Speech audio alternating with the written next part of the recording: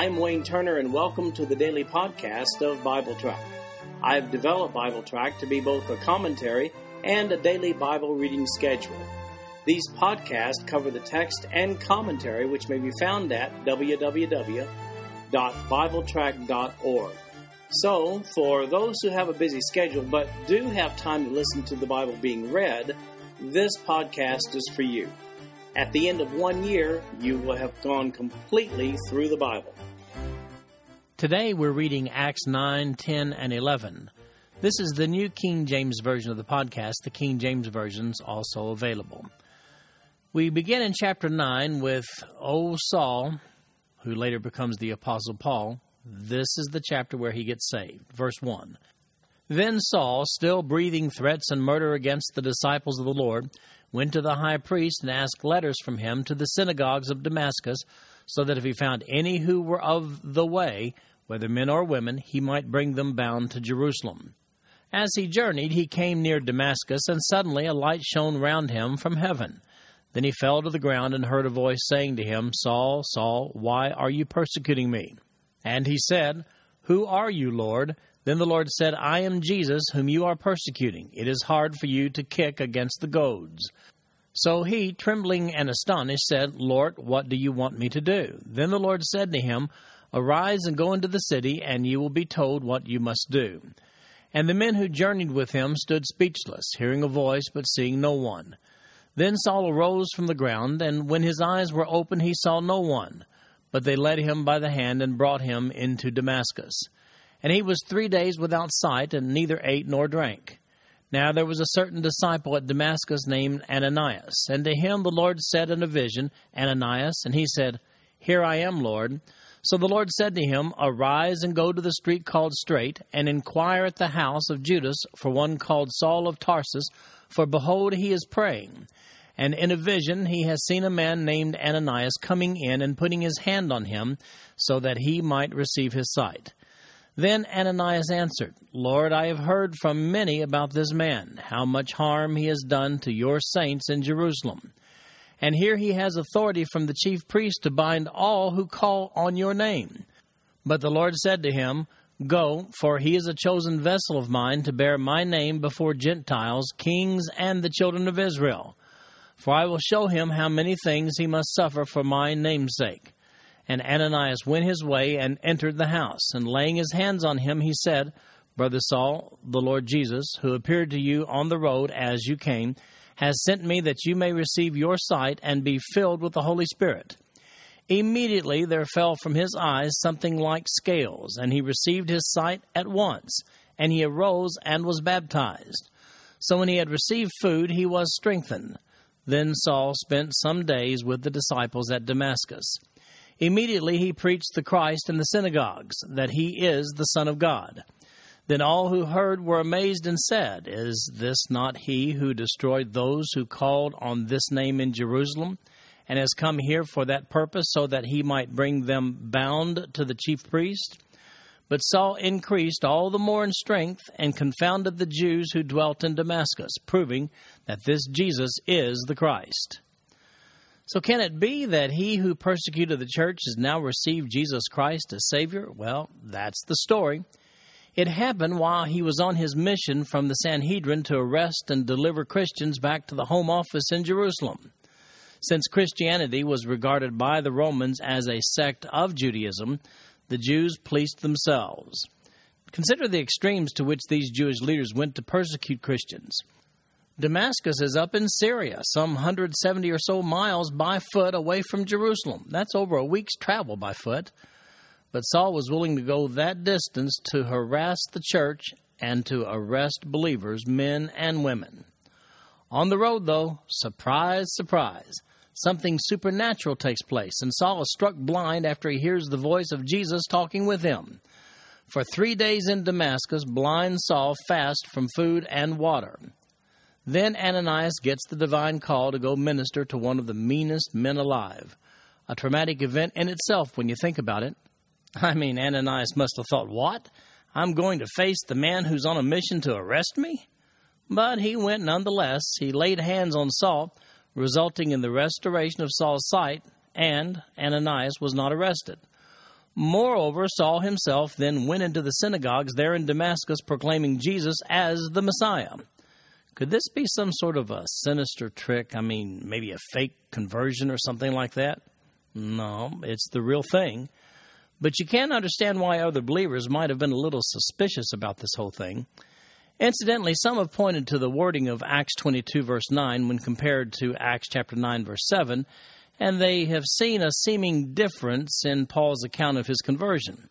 Notice the difference in the wording of the two verses. Acts 22:9 says, "And those who were with me indeed saw the light and were afraid, but they did not hear the voice of him who spoke to me." That was Paul's testimony later on. Acts chapter 9, verse 7, which we just read a few moments ago, says, "And the men who journeyed with him stood speechless, hearing a voice, but seeing no one." Now, the Greek word for heard or hearing used in both instances is akuo, and it's used over 400 times in the New Testament in various senses, such as sometimes to simply hear, sometimes to understand, or perhaps to obey or to respond positively. Luke obviously means to point out in Acts chapter 9, verse 7, that those accompanying Paul did hear that something was taking place, but as Paul comments in his testimony in Acts 22:9, what was heard by Paul lacked clear definition to those bystanders. And then in Acts chapter 9, verses 23 through 25, we find the tables are turned, and now Saul faces possibility of being persecuted and killed. Verse 23, "Now after many days were passed, the Jews plotted to kill him. But their plot became known to Saul, and they watched the gates day and night to kill him. Then the disciples took him by night and let him down through the wall in a large basket." Well, at least those Jewish leaders were consistent in their animosity toward Christians. They then plot the newly converted Saul's murder, posting men at every gate leading out of Damascus with orders to assassinate Saul upon sight. However, he's lowered in a basket down the side of the wall, encompassing the city. Paul was a real basket case, so to speak. Oh, sorry about that. Paul later recounts what took place here in 2 Corinthians chapter 11, verses 32 and 33. That's where he describes some of the hardships he'd endured for the sake of the ministry. We find in verses 26 to 31, though, that the Christians are, well, they're afraid of him for good reason. Verse 26, "And when Saul had come to Jerusalem, he tried to join the disciples, but they were all afraid of him and did not believe that he was a disciple. But Barnabas took him and brought him to the apostles, and he declared to them how he had seen the Lord on the road, and that he had spoken to him, and how he had preached boldly at Damascus in the name of Jesus. So he was with them at Jerusalem, coming in and going out. And he spoke boldly in the name of the Lord Jesus, and disputed against the Hellenists, but they attempted to kill him. When the brethren found out, they brought him down to Caesarea and sent him out to Tarsus.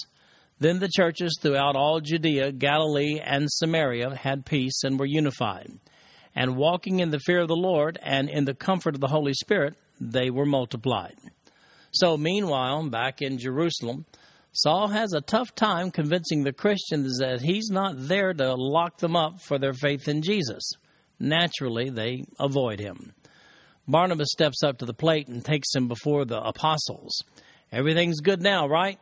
Well, no, wrong. Now we find that those sophisticated acting Greek-speaking Jews, also known as Grecians, also as Hellenists, those in Jerusalem, they try to kill him also.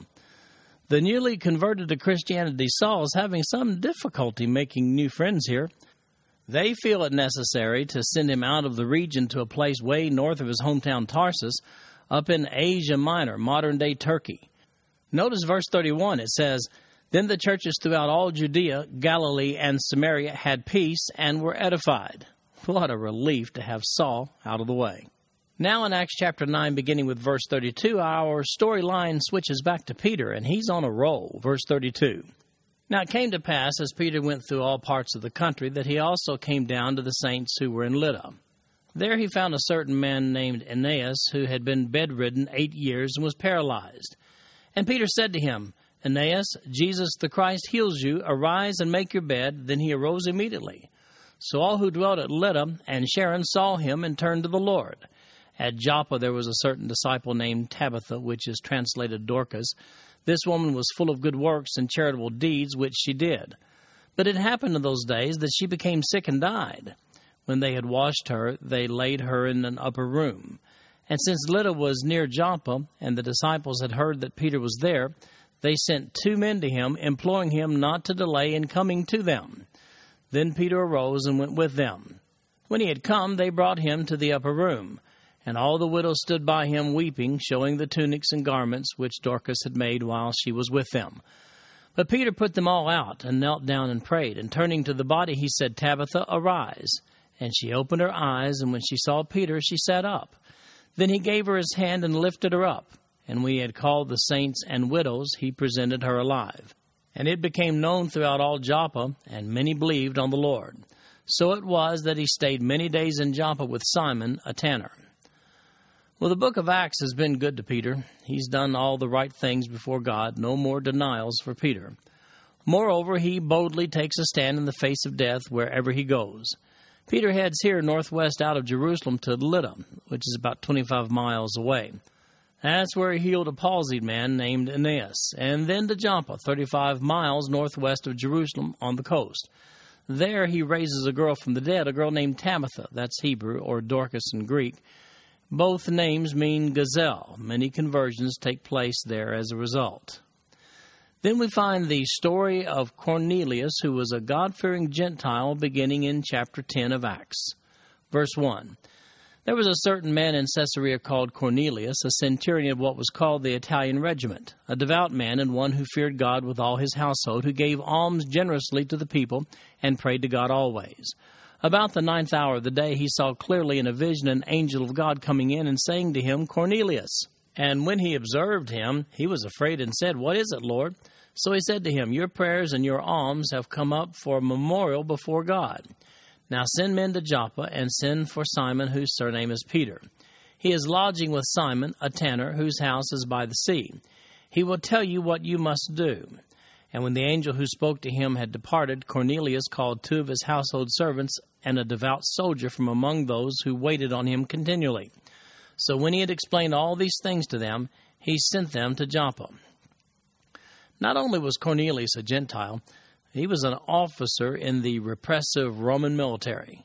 However, verse 2 tells us that Cornelius was a devout man and one who feared God with all his household, who gave alms generously to the people and prayed to God always. But he was a Gentile, not a Jew. He wasn't even a Samaritan. Keep in mind, up to this point, salvation had been only extended by the apostles to Jews on the day of Pentecost in Acts chapter 2, and then later on to the mixed-blood Jews, the Samaritans, in Acts chapter 8. Nonetheless, the prayer of Cornelius goes up, as it says, a memorial before God in verse 4. So the question arises, what was Cornelius' position before God prior to his meeting with Peter? Given the description of him in verse 2, it would be impossible to say that he was spiritually lost prior to this time.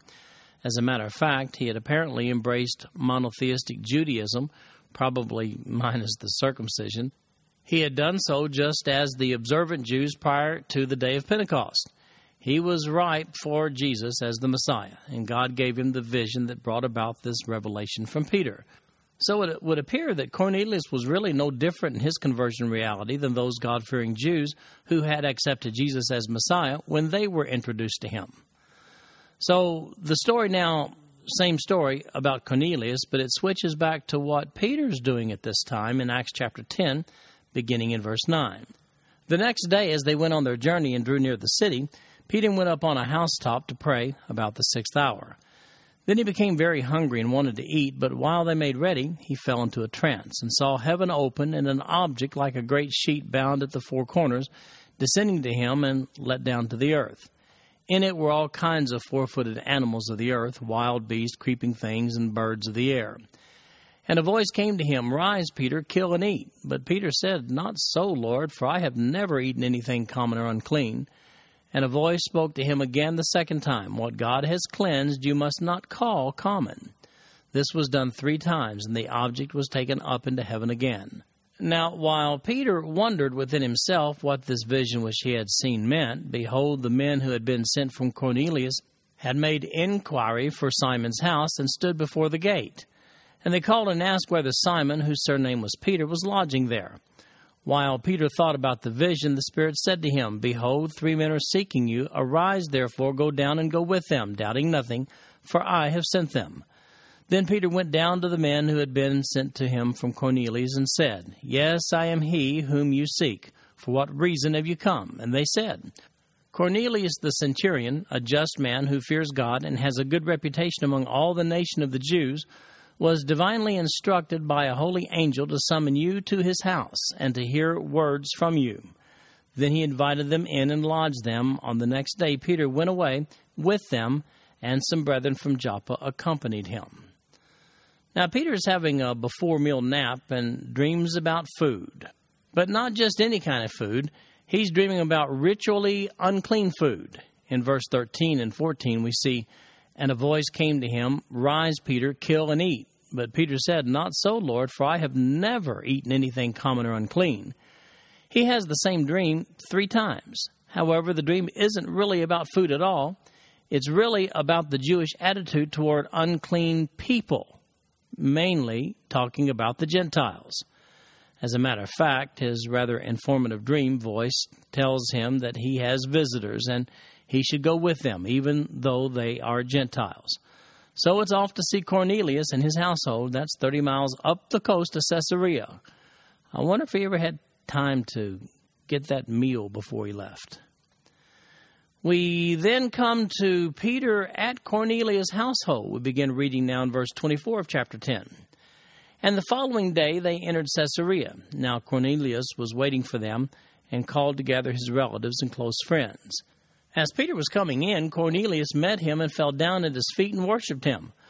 But Peter lifted him up, saying, Stand up, I myself am also a man. And as he talked with him, he went in and found many who had come together. Then he said to them, You know how unlawful it is for a Jewish man to keep company with or go to one of another nation. But God has shown me that I should not call any man common or unclean. Therefore I came without objection as soon as I was sent for. I asked then, For what reason have you sent for me? So Cornelius said, 4 days ago I was fasting until this hour. And at the 9th hour I prayed in my house, and behold, a man stood before me in bright clothing, and said, Cornelius, your prayer has been heard, and your alms are remembered in the sight of God. Send therefore to Joppa and call Simon here, whose surname is Peter. He is lodging in the house of Simon, a tanner by the sea. When he comes, he will speak to you. So I sent to you immediately, and you have done well to come. Now, therefore, we are all present before God to hear all the things commanded you by God. Then Peter opened his mouth and said, In truth, I perceive that God shows no partiality. But in every nation, whoever fears him and works righteousness is accepted by him. The word which God sent to the children of Israel, preaching peace through Jesus Christ, he is Lord of all. That word you know, which was proclaimed throughout all Judea, and began from Galilee after the baptism which John preached. How God anointed Jesus of Nazareth with the Holy Spirit and with power, who went about doing good and healing all who were oppressed by the devil, for God was with him. And we are witnesses of all things which he did both in the land of the Jews and in Jerusalem, whom they killed by hanging on a tree. Him God raised up on the 3rd day and showed him openly, not to all the people, but to witnesses chosen before by God, even to us who ate and drank with him after he arose from the dead. And he commanded us to preach to the people and to testify that it is he who was ordained by God to be judge of the living and the dead. To him all the prophets witness that through his name whoever believes in him will receive remission of sins. While Peter was still speaking these words, the Holy Spirit fell upon all those who heard the word, and those of the circumcision who believed were astonished, as many as came with Peter, because the gift of the Holy Spirit had been poured out on the Gentiles also. For they heard them speak with tongues and magnify God. Then Peter answered, Can anyone forbid water that these should not be baptized who have received the Holy Spirit just as we have? And he commanded them to be baptized in the name of the Lord. Then they asked him to stay a few days. So when Peter arrives at the house of Cornelius, he knows his vision at the beginning of this chapter was not really about unclean food, but rather unclean people. Peter feels a little uneasy when this military leader falls at his feet to worship. Peter says, "Stand up, I myself am also a man." He acknowledges to Cornelius that he now should not regard anyone common or unclean, including Gentiles. Now Cornelius has gathered a household of friends and relatives, all of them Gentiles, to hear Peter upon his arrival. Peter points out that he's breaking current Jewish law in verse 28 by his appearance there. But hey, Peter, got news for you, man. I don't think any of the Jewish leaders are going to be coming here to a Roman army officer's home to arrest you. Cornelius then relates his experience with God, his fasting, prayer, and subsequent manifestation, which led to this occasion. Then Peter preaches a short message, at least our condensation of that message is rather short. As a result, these Gentiles have an Acts chapter 2 type experience right before his eyes. Peter's subsequent reply after viewing this miracle is found in verse 47, where he says, "Can anyone forbid water that these should not be baptized who have received the Holy Spirit just as we have?"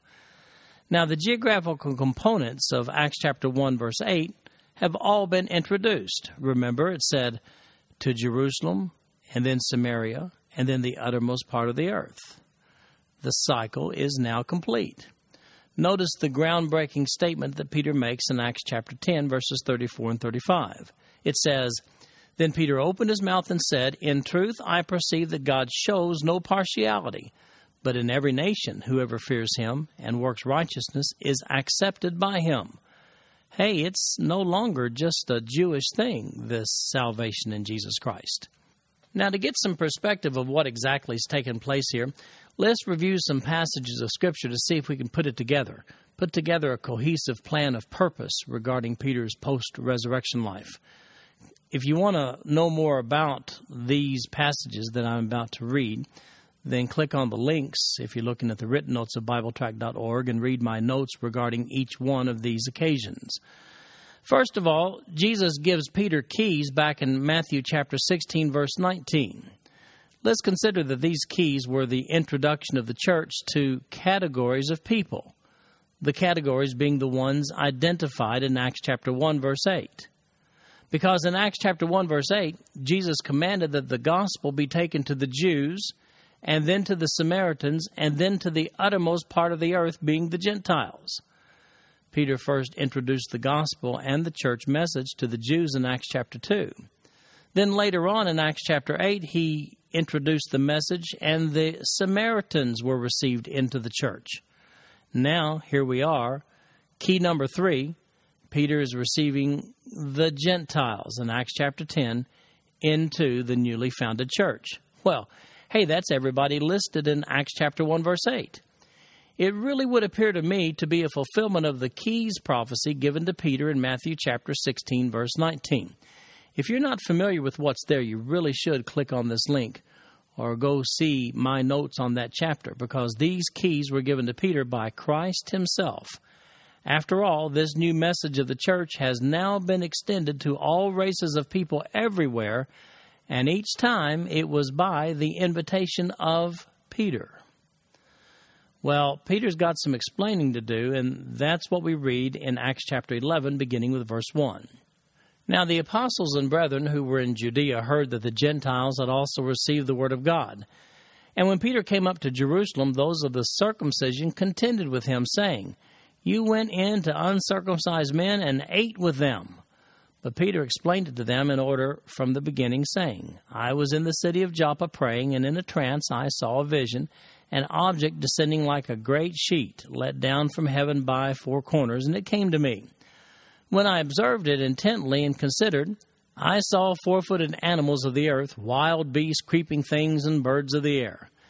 And I heard a voice saying to me, 'Rise, Peter, kill and eat.' But I said, 'Not so, Lord, for nothing common or unclean has at any time entered my mouth.' But the voice answered me again from heaven, 'What God has cleansed, you must not call common.'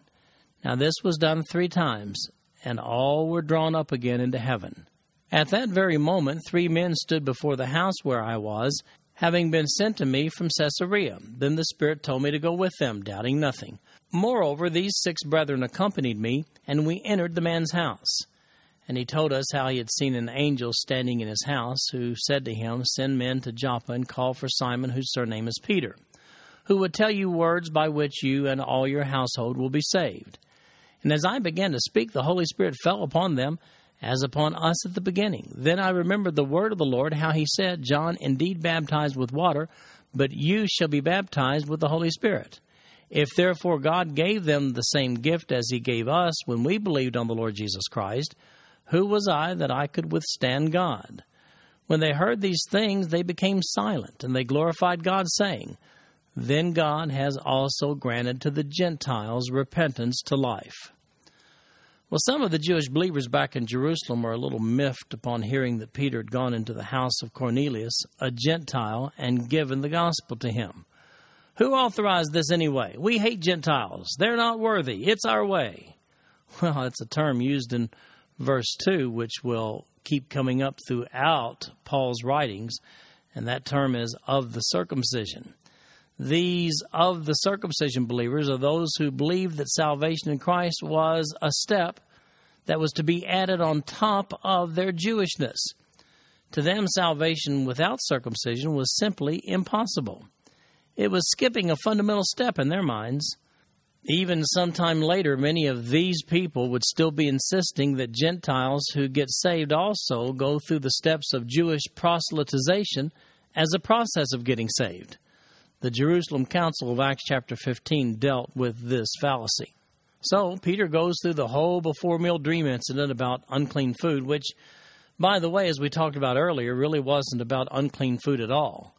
Actually, it was about unclean people, and the new declaration that there's no longer a category of people who are to be considered unclean. So where's the proof about this? Well, the proof is the fact that they received the same miracle of the Holy Spirit that was received by Jews on the day of Pentecost. Peter references the words of Jesus in Acts chapter 1, verse 5. He does so in verse 16 when he says this, "Then I remembered the word of the Lord, how he said, John indeed baptized with water, but you shall be baptized with the Holy Spirit." So just as on the day of Pentecost with the Jews, these Gentiles had displayed the same manifestation which had been prophesied by Jesus. According to verse 18, this revelation regarding the acceptance of Gentiles was satisfactory to appease them, well, at least for now, and it says they glorified God. So how did we become known as Christians? We find that in verses 19 through 26. Verse 19. Now those who were scattered after the persecution that arose over Stephen traveled as far as Phoenicia, Cyprus, and Antioch, preaching the word to no one but the Jews only. But some of them were men from Cyprus and Cyrene, who, when they had come to Antioch, spoke to the Hellenists, preaching the Lord Jesus. And the hand of the Lord was with them, and a great number believed and turned to the Lord. Then the news of these things came to the ears of the church in Jerusalem, and they sent out Barnabas to go as far as Antioch. When he came and had seen the grace of God, he was glad and encouraged them all that with purpose of heart they should continue with the Lord. For he was a good man, full of the Holy Spirit and of faith, and a great many people were added to the Lord. Then Barnabas departed for Tarsus to seek Saul. And when he had found him, he brought him to Antioch. So it was that for a whole year they assembled with the church and taught a great many people. And the disciples were first called Christians in Antioch. Well, many of the missionaries sent out from the church in Jerusalem still preached only to the Jews. But some of the Greek-speaking converts started preaching to Gentiles as well. Such was the case in Antioch, and many Gentile people actually got saved there. The church at Jerusalem sent Barnabas there to teach them. Realizing he needed some help, he sought out Saul, later to become Paul. They taught there for about a year, it says. Notice verse 26. This is where believers first became known as Christians. The Greek word here for called carries a little more punch to it than initially meets the eye in the King James Version. It's not the common Greek word kaleo for call. Instead, the Greek word there is krematidzo, and that word literally means called as a result of a divine revelation. So the term Christian wasn't tagged onto these believers by their enemies in a sneering way, as some have suggested. This tag became the identifier by a revelation from God. In all 9 occurrences of this Greek word in the New Testament, this is the sense of the word. Incidentally, Barnabas goes on to become quite significant in the spread of the gospel message. He's first seen in Acts chapter 4, verse 36. But we have some trouble headed our way, and we begin reading about that in Acts chapter 11, verse 27. And in these days prophets came from Jerusalem to Antioch. Then one of them, named Agabus, stood up and showed by the Spirit that there was going to be a great famine throughout all the world, which will also happen in the days of Claudius Caesar. Then the disciples, each according to his ability, determined to send relief to the brethren dwelling in Judea. This they also did, and sent it to the elders by the hands of Barnabas and Saul. So here's Agabus. He prophesies a famine.